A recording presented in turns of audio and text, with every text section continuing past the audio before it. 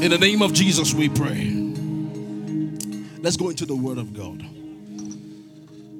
Acts chapter 20 verse 24. Acts chapter 20 verse 24. Acts chapter 20 verse 24. It says, but none of these things move me. Thank you. Neither count I my life dear unto myself, so that I might finish my course with joy. Somebody say with joy. And the ministry which I have what? Received of the Lord Jesus, to testify the gospel of the grace of God. The ministry that we preach or we have received, or the ministry that we do, has to be the testimony of the gospel of the grace of God. So your definition for ministry is someone who is testifying to the gospel of the grace of God. Say amen, someone. Let's keep reading. Next verse. Verse 25. It says, and now, behold, I know that ye all among whom I have gone preaching the kingdom of God shall see my face no more. Wherefore I take you to record this day that I am pure from the blood of all men. This is someone who persecuted the church before. But he said, I am innocent. Because if any man is in Christ, he's a new creation. So let's keep reading. It says, for I have not shunned to declare unto you. I like the word before the counsel there. So what's the word there you see? All the counsel of God. And from what we read just prior to this, we saw that it is testifying to the gospel of the grace of God that is the all of the counsel of God. So if I preach the gospel of the grace of God, I am saying everything God wants you to know. Nothing added. Nothing missing. The gospel is the power of God unto salvation. It does not need your extra power. The gospel is the power of God unto salvation. There was a man who was, joking with the gospel to someone. He was mocking, not even joking, mocking the gospel with his friend. And while he was mocking, two of them are unbelievers. In the process of mocking the gospel, his friend who was listening to him got convicted by the Holy Spirit, received Christ, gave his life to Christ, received Christ, right? Received the life of Christ. And all of a sudden, God filled with the Holy Spirit, started speaking in tongues right there. And he was wondering, are they mock the gospel, you they born again? Because the gospel is the power. It does not need your assistance. All the gospel needs is just to be said. If it can be said, it is powerful enough. And if it can be heard, it will do the work that it does. The gospel of God is the power of God. So he says here now that I have not shunned to declare to you the counsel of God. Let's keep, this is powerful. Let's read verse 28. So take heed therefore unto yourself and to all the flock over the which the Holy Ghost had made you overseers, to feed, somebody say feed the church of God, which he hath purchased with his own blood. See, Pastor Flo, let's celebrate Pastor Flo for teaching you, because anything pastors are teaching, I see many of you recounting what the guest ministers are saying. So you are well taught here. Can we just use 2 seconds? Celebrate your pastor. Just 2 seconds. Iflo, you are doing some work here. The Bible says, count them of double honor, especially those that labor in doctrine of the grace of God. So, as against Luke chapter 7 verse 30, all of the counsel of God is the gospel. All of the counsel of God is the gospel. But look at Luke chapter 7 verse 30. It says, but the Pharisees and lawyers rejected the counsel of God against themselves, be not baptized of him. So the counsel of God is the grace of God. Hebrews chapter 1 from verse 1. God, who at sundry times and in diverse manners, he spake in time past unto the fathers by the prophets. But, verse 2, but has in these last days spoken to us by his Son. It means that the only way God is talking to you now is if you see the King James now, it says by. That he's there is in italics. So if you're going to read it properly, it will be by Son. But just because the translators have to make sense, they will put by his Son. So I can also interpret it this way, that he had in this last day spoken to us by Son. Through the means of what the Son has done is how he's talking to the church today. Is somebody hearing what I'm saying? John chapter 1 from verse 1. What does it say? John chapter 1 from verse 1. It says, in the beginning was the Word, and the Word was with God, and the Word was what? Was God. The word there speaks of logos, or the thought. So in the beginning was a thought, and was a logic. And the thought was with God, and the thought was God. In other words, if you want to know what God was thinking from the beginning, go to verse 14 that says, the thought became flesh and dwelt amongst us, and we beheld his glory. So when I saw Jesus, Jesus is the thought of God. Jesus is what God has been thinking. In the beginning was the Word, and the Word was with God, and the Word was God. 1 Corinthians chapter 1 and verse 22. Let me show you this. 1 Corinthians chapter 1 and verse 22. It says, for the Jews require a sign. You know, we have people like this in the church today. If you are telling them something they don't want to believe you, show me a sign, pastor. I want to feel something. Emotional Christianity. You know, your relationship with God is not romantic. Father, hug me. Hug me. Lord, I want to feel the hug. And the day the hug does not come, there will be problem. Are you seeing where you see these are the issues? These are the issues. For the Jews require a sign, and the Greeks seek after wisdom. So people want to be deep in the church of God today. And you know what deep is to people? Like I said to you the other time, deep is what you don't understand. Because we are loyal to what is more than our head. But the moment is too simple, you are now above it. Let me tell you, maturity in the believer's life is not where you mature out of God's care. Maturity is that you are staying there as you keep growing. So in the natural life, the more mature you get, the more independent you become. But in the faith, the more mature you are, the more dependent you are. Deep. Him. You guys. Oh my God. Him dependent. That means we are babies for life. In the hands of a loving father. So I tell people, sit down, enjoy God, and learn how to be taken care of. Because he loves you.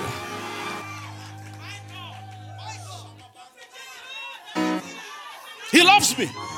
I'm a sheep and not be goats. Goat has internal GPS that has a local sense of I know what to do. But sheep always needs a shepherd. And he says, I send you as sheep amongst wolves. I want to be a lion amongst wolves. But he said, no, I send you as sheep amongst wolves. Because you would always need me. Always. So we never outgrow the Father's love. Never.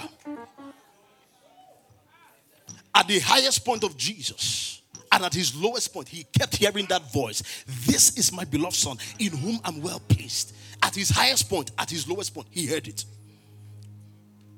So let's keep going. What verse are we? Verse 23. It says, but we preach Christ. So if you want to know what deep is Christ. If you can bring Christ out, that is deep. So it says, but we preach Christ crucified. This is the whole counsel of God. Unto the Jews, a stumbling block, and unto the Greeks, foolishness. So now there's pastors are going through under pressure. And what is the pressure? You want pastor to preach a message in a certain way. Okay? Now, you see, the pastor is telling you, I know what you need. Because what you want is not what you think. You get it. But what I want to give you is what you don't know that you need. But when you have it, you know you needed it all the while. So, see what it says now. Look at the next verse. It says, but unto them which are called, both the Jews who are looking for sign, and the Greeks who are looking for wisdom, Christ is that sign, power, and the wisdom of God that they are looking for. I want to talk to you about this Jesus who is our perfect sacrifice.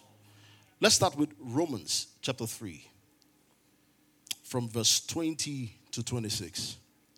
I'm going to be closing very shortly because this night is packed for you. Romans chapter 3 from verse 20. You know, in the Old Testament, there's been a battle between the patience of God and the justice of God. So you can see that there is that. It looked as if to say that God was winking at sin. As if to say that God, who had the power to take his vengeance against sin, but he kind of just allowed his anger for a moment, but his mercy was more than his judgment. And if the Bible says that his throne is supposed to be a throne of justice, then where is the justice of God? In the concept that in the Old Testament, you see that battle between his patience and his justice system. So let's start with Romans chapter 3, verse 20. It says, therefore, by the deeds of the law, there shall no flesh, what? Be justified in his sight. For by the law is the knowledge of sin. But now, the righteousness of God without the law is being manifested, being witnessed by the law and the prophets. You all understand this? Next verse. Even the righteousness of God, which is by faith of Jesus Christ, unto all and upon all them that believe. For there is no difference between the Jews and the Greeks. Then look at verse 23. For all have sinned and come short of the glory of God, being justified. Is this scripture making sense to you? Being justified what? Freely by his grace through the redemption that is in Christ Jesus. Next verse. Whom God has set forth to be a propitiation. The word propitiation there means appeasement. In other words, wrath is supposed to come to you, but there is a payment or there is an appeasement. There's like a mercy seat that speaks on your behalf. So that is what it is. But I thought about this and I said, did the love of God come after the sacrifice? Or did the sacrifice come because of the love of God? So when you look at it carefully, it looked as if to say God was angry initially in the Old Testament, and when Jesus now came, he softened his mind and said, because of Jesus, I'm not vex again. But I looked at it, I said, no, it is his love that started the conversation first, that now brought the revealing of the sacrifice. In other words, the sacrifice revealed the Father's love. So when I saw Jesus, I know how God had been feeling about me for a long time. So the love of God precedes the sacrifice that came in. But see, there is something going here. It is talking about how he makes you just. Now, for those of you who are lawyers, you know what the dock is. The dock is that place where they put someone, or maybe the witness, and they're asking him questions. Now, in this point, God is in the dock right now. And they are asking God question in this verse. They are saying, God, tell us. Because all those people who you pardoned, let me read the scripture for you. See, Psalms chapter 78, verse 38. Let me show you this to give you background. Psalm chapter 78, verse 38. It says, but he, being full of compassion, forgave their iniquity and destroyed them not. This was in the old. Yeah, many a time he turned his anger away and did not stir up all his wrath. Have you ever been in a situation whereby you know you are more powerful than somebody, but the person is just annoying you, and the person keeps doing it, and you know if you throw your full weight, the person will not survive? That thing of you holding back and not retaliating to someone's annoyance or someone's trigger or whatever it is what we call the forbearance. So God now they are asking God questions. Say, God, your throne is a throne of justice and judgment. The soul that sinneth shall die. So why is it that you let pass the sins of people in the Old Testament and it looked as if you were winking at sin? So I'm seeing your patience, but I'm supposed to understand you as a just God. So what is your explanation? And God said, okay, this is my answer. My answer is, go back to Romans chapter 3. It says, whom God has set forth to be propitiation through faith in his blood, to declare not your righteousness now, but his own righteousness. That is to what's the word now? To free himself, to vindicate himself, to declare his righteousness for the remission of sins that are past through it's called the forbearance of God. That God was patient with people. So they're saying, God, explain yourself. In fact, let's use the NLT version, because this King James sometimes, Let's give us something light. Use the NLT version of Romans 3:25, if you have it. NLT version of Romans 3:25. Oh, hallelujah. It says, for God presented Jesus as the sacrifice for sin. People are made right with God when they believe that Jesus sacrificed his life, shedding his blood. This sacrifice shows that God was being fair when he held back and did not punish those who sinned in time past. I'm not sure you are following what I'm saying.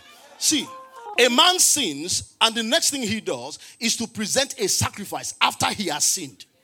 Because the sacrifice is supposed to speak for him. So now, I hear a lot of people say, I understand, past, present, future. How can God forgive our present sin? And how can he forgive our future? Future! Pastor, calm down. Future. No. That's too much. If you tell me present sin, I understand.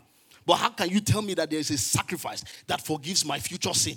Listen to me. The problem is not even the future sin. The problem is the past sin.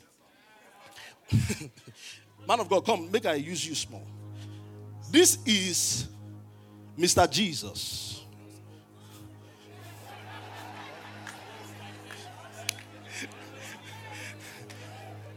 Let me look for a sinner. There's no sinner in Christ, amen? It's a joke, amen. Man of God, come. I don't know who you are, but you are doing well. Now, this man is a sinner from before. He's a number one.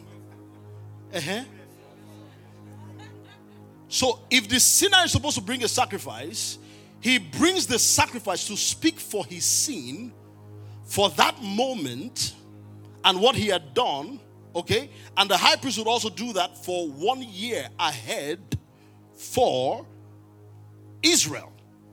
So, the sacrifice is supposed to be in front of this man. Okay, so you stay here and face there. This is the sacrifice. This is the man. But there is another man. Come, man of God.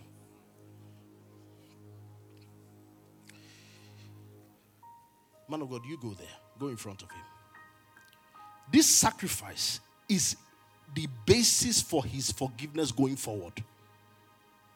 But the question we're asking now is, God, these people who are here, how did you forgive them?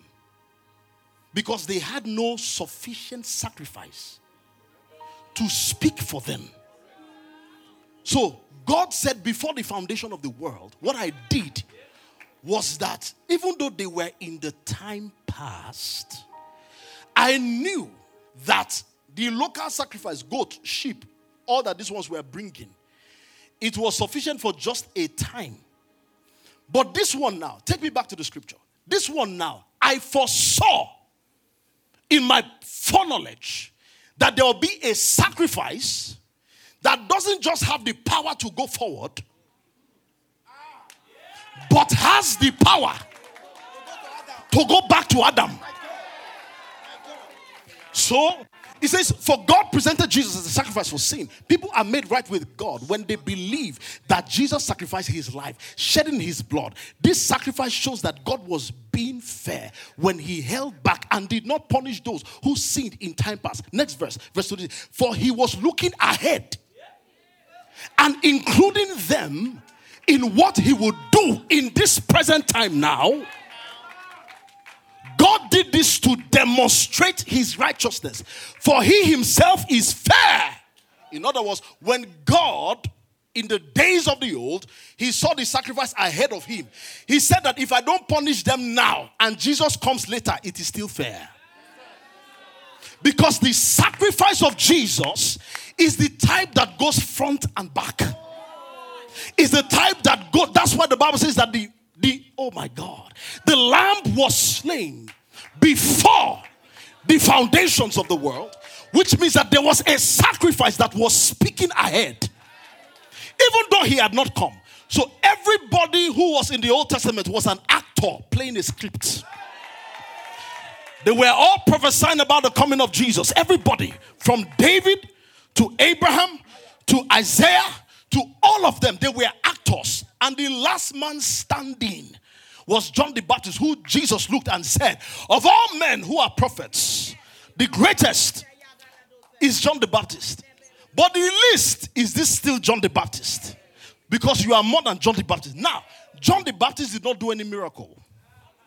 No, he didn't call fire from heaven. He didn't do any of those. He didn't part the Red Sea. Because everyone was saying, writing about Jesus, prophesying about Jesus, but John the Baptist was saying, see him here. Okay? So now he's the greatest by that status. Okay? Now, Jesus had to complete the chain. Because in completing the chain, everything that was played out, because God, our Father is a faithful serial promise keeper. Let me put it this way. If I use the word pathological, he's a pathological serial promise keeper. That God is faithful to you. He loves you. And his faithfulness to you is not because you are faithful to him back. No. Don't get it wrong. Because, in fact, it is even scary because God's faithfulness to you sometimes can make you look as if you are in his will. Because he doesn't withdraw his goodness from you, even if you are not in his will. Because his provision for you is a thing of covenant. He does not withdraw his grace for provision or his presence from you. He says, I will never leave you nor forsake you. It was a swearing. He will never leave you. Just like he swore to Abraham. He did not need to swear. Because swearing, covenant, is a thing of man. It's a language of man. Because if I tell you something and I say, you do your part, I do my part. If I fail, then it means we have to bind ourselves by a covenant that should punish me because I failed. Because man's words cannot be trusted. But God gave a promise to Abraham and did not need to swear because his word is enough. But that's what the Bible says, by two immutable things, which is the word that he gave or the promise and the swearing. So God says, I'm not supposed to swear, but I will swear that in your seed shall all the nations of the earth be blessed. And he was not talking about the Jews, he was talking about Jesus. For Christ has redeemed us from the curse of the law, and having become a curse for us. And it is written, that curse is anyone who hangs. That's why Jesus did not die by stabbing. He must die on the cross. Because the cross was symbolic of a curse. The tree was symbolic of a curse. So you couldn't just kill Jesus anyhow. No, there was a plan. That's why I'm telling you, your father is a pathological serial promise keeper. That he's faithful to you, but he's also faithful to his plan.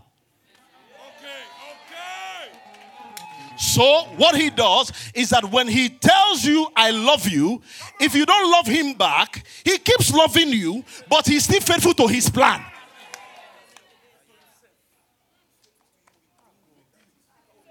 Now, what does this mean? This means that if you are not a part in the player of God's plan, it means that that sovereign plan will still happen one way or the other. So our commitment to God is not a thing of right. It's a thing of privilege. Now, when I win souls, I speak to someone. I tell the person, Jesus loves you. He gave himself for you. And that person receives Christ. Do you know something? That there are 1,000,001 ways that that person would have received Christ. So if that person received Christ through me, I tell myself, God, thank you for making me the vessel. Yes, sir. So that's why if you are doing anything you are doing, at the time you are doing it, it is a privilege. There is why we are plenty in this kingdom. Oh. The Bible says that a man said to his son, and he said to another. It's a privilege. He said to his son, and he said to another. A man said to his son, go into the vineyard. The son said, I will not go. Later he said, I will go. Then he said to the second. Because if he tells you do shakara, he will still love you. Yeah.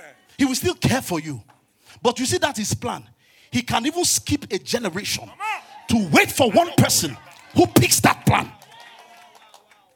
So you see, your place in the kingdom is privilege. Jesus was the player. And I thank God that he obeyed the call to die. Hey, listen to me. Did you know, to me, the greatest temptation was not the temptation of turning stone to bread. No, all that temptation was a temptation based on his identity. But the greatest temptation was not in the wilderness, but in the garden. Because in the garden, he was thinking, Father, when it came to purpose, because the whole of mankind is hinging on that one action of God. If he did not die, Jesus could not die. Because he would be in Jerusalem today.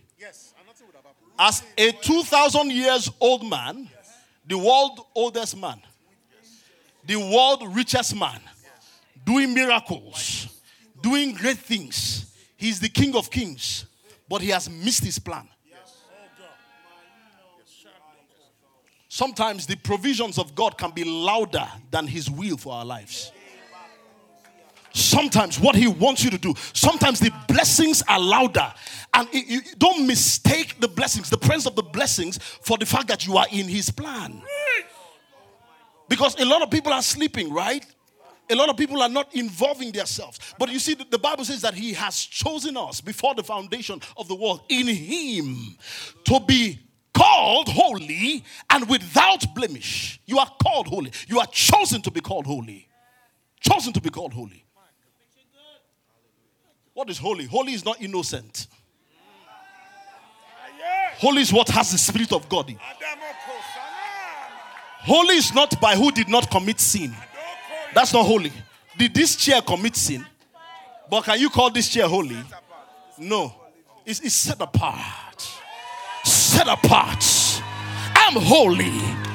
Who here knows that you are holy? I'm holy. I'm called. I'm chosen. By him, I'm chosen. I'm holy.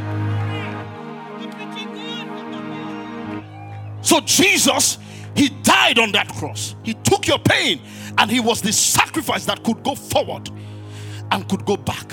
That's why we are no longer afraid. No wonder the Bible says that we have not received again the spirit of bondage to fear, but we have received the spirit of adoption, whereby we cry, Abba, Father. It was the people of the Old Testament who received the spirit of bondage, because when God came, everybody took off. No man stands his unveiled presence without being consumed. Everybody ran. But it says you and I have not received the spirit of bondage. We have liberty of spirit. We have not received that spirit of fear. No. Look at the way he did with Abraham. God, 3 angels appeared, and they were passing through Abraham's house. And in the moment Abraham saw them from afar, They saw the angel. Abraham met him. He said, come and eat in my house. This angel had a flask of anger. That anger is called the wrath of what God wanted to do in Sodom and Gomorrah. So God appeared right in Abraham's house, passing through Abraham's house. But Abraham saw that God was coming through his house, and he said, come, dine with me in my house. Let me make bread for you. How many of you will see angel of the Lord passing with flask of anger? And you will say, come and pass by my house, Jesus. No, sir. Many of you will just, in fact, you just say, just be going. Have you ever told somebody before, carry your wahala, they, not because I cannot respond to you, but just carry your wahala, they go. Abraham, with the flask of anger, hi, he said, come, eat in my house. Meanwhile, the angel hold flask of anger. And after they ate, the angel of the Lord, the theophanic expression of God, said, by this time tomorrow, your wife Sarah is going to have a baby. With the flask of anger. And then, Abraham went to tell his wife. He says, honey, see what the angel said, that you're going to have a baby. Sarah laughed. But you know that if you read the New Testament account, it will not say Sarah laughed. It will say Sarah was in faith. Staggered not in unbelief. Somebody who went into Hagar, but it says that no, Abraham was strong in faith. Staggered not in unbelief. Because the narrative of God is different from your narrative. You see yourself as a sinner, but he says, you are my son. You are righteous. And then therefore, before you know it, he says, your wife, he says that you laugh. He said, I didn't laugh. He went back. He said, she said she didn't laugh. He said, tell her I said she laughed. Somebody with anger. Oh. He said, you laugh. I didn't laugh. You laugh. I didn't laugh. You laugh. I didn't. With anger. But when that same God turned to Sodom and Gomorrah, fury. Because at that point, Abraham was not under the law. So he did not have the spirit of bondage to fear. Angel Gabriel appeared to him. And he said to Zechariah, he says that I'm the one who stands before God. You're going to have a son. He's called John the Baptist. And he will do this, he will do that, he will do that. He said, before he said, how can all these things be? He said, wait, first of all, I am the one who is with God. You are just here talking rubbish. First of all, take it. Receive the spirit of dumbness. The same angel appeared to Mary and said, thou art highly favored. Grace was about to be born. It says, thou art highly favored, and told her of the promise that you're going to conceive as you are not married. And she says, how can this thing be? Same question that was asked. Grace is asking different questions. The angel was explaining to her. He said, no. The power of the Most High will overshadow you. He said, he was just trying to explain to her.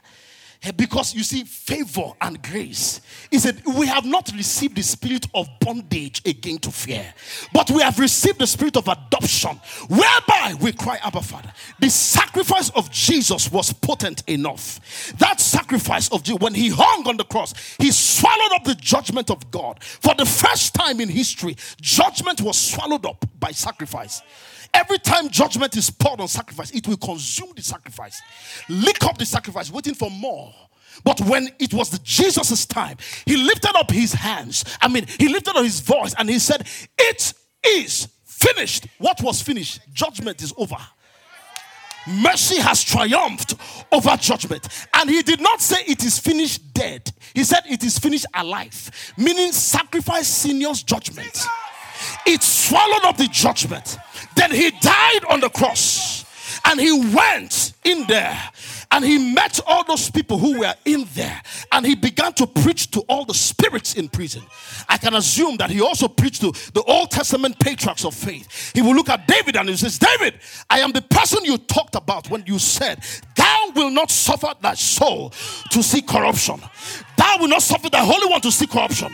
I am the one you talked about. He will look at Noah and he will say to Noah, Noah, you brought people into the ark and you shielded them from the flood.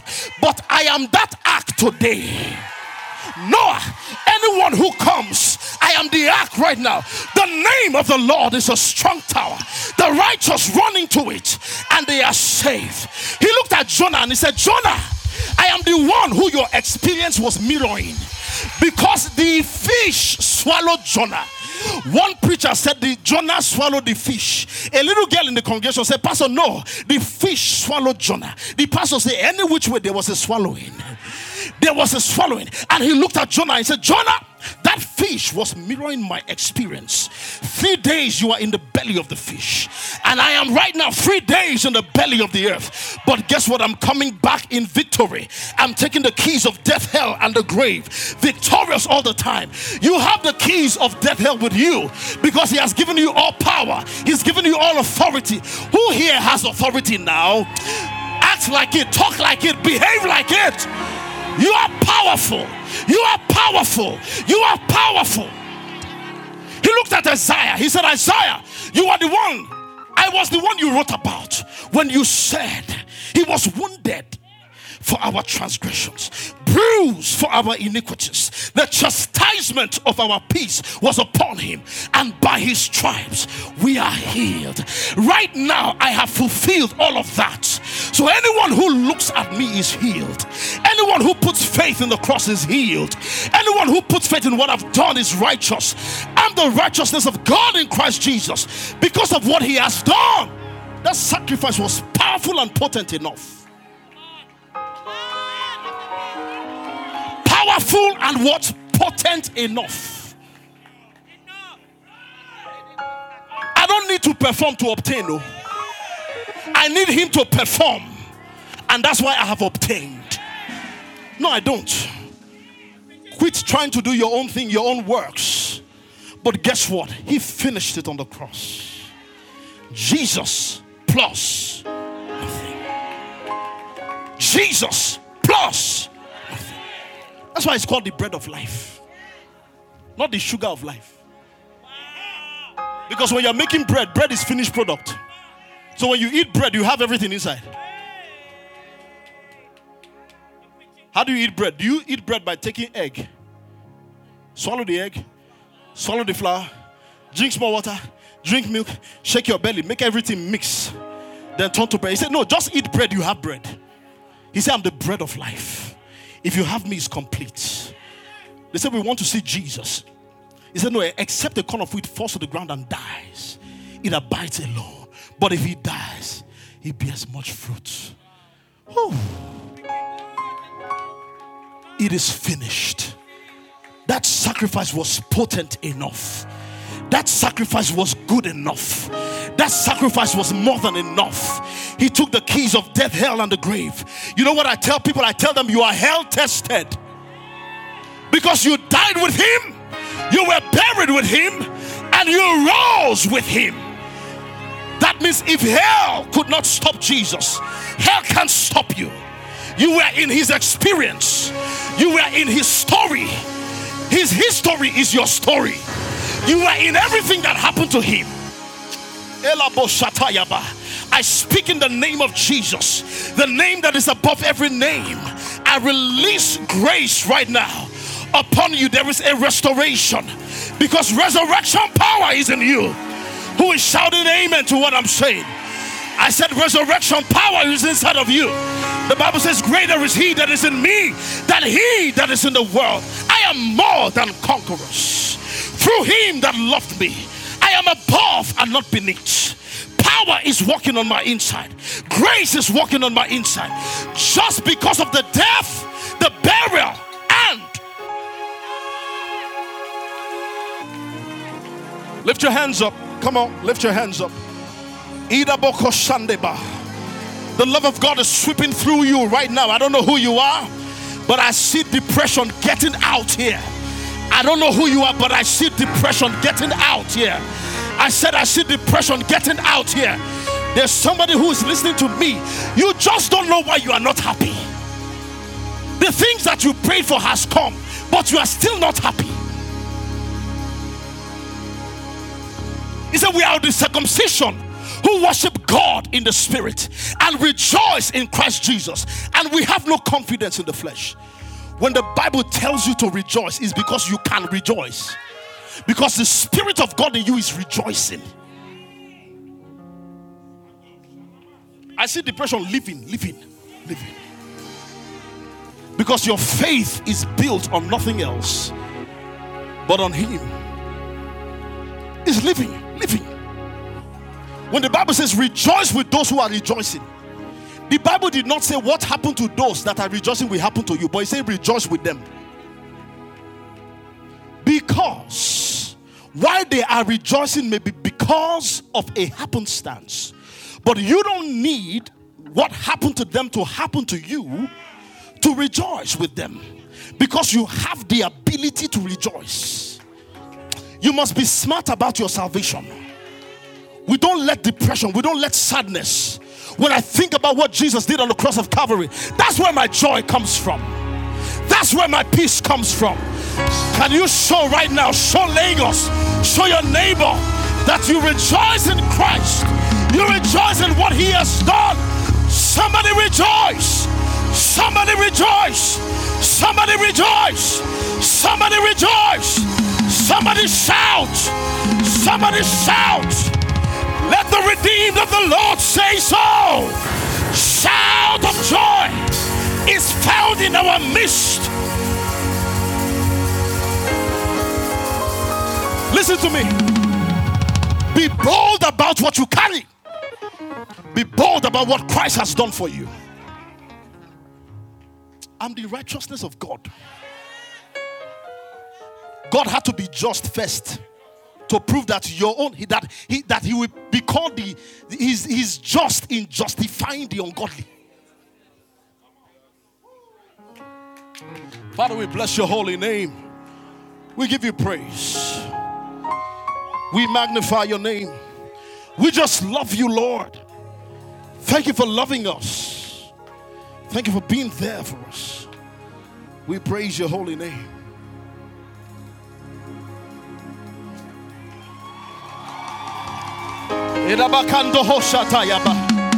Hey! You know what the Bible says? The Bible says that the shout of a king is amongst them. Like I said, Balaam was going to curse the people. But he said, I can't curse these people because the shout of a king is amongst them. Why they are shouting, we don't know. There is nothing that looks like rejoicing around them. But they still rejoice. I rejoice is not because something is funny. I rejoice because He's my strength. He's my joy. He's my salvation. He's my peace. He's everything to me.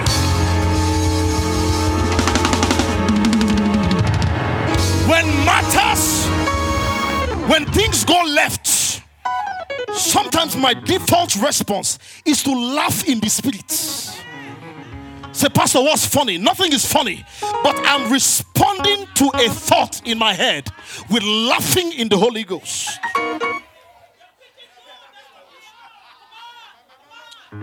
Everything that He did for you is enough. More than enough. More than enough. I gotta go, man.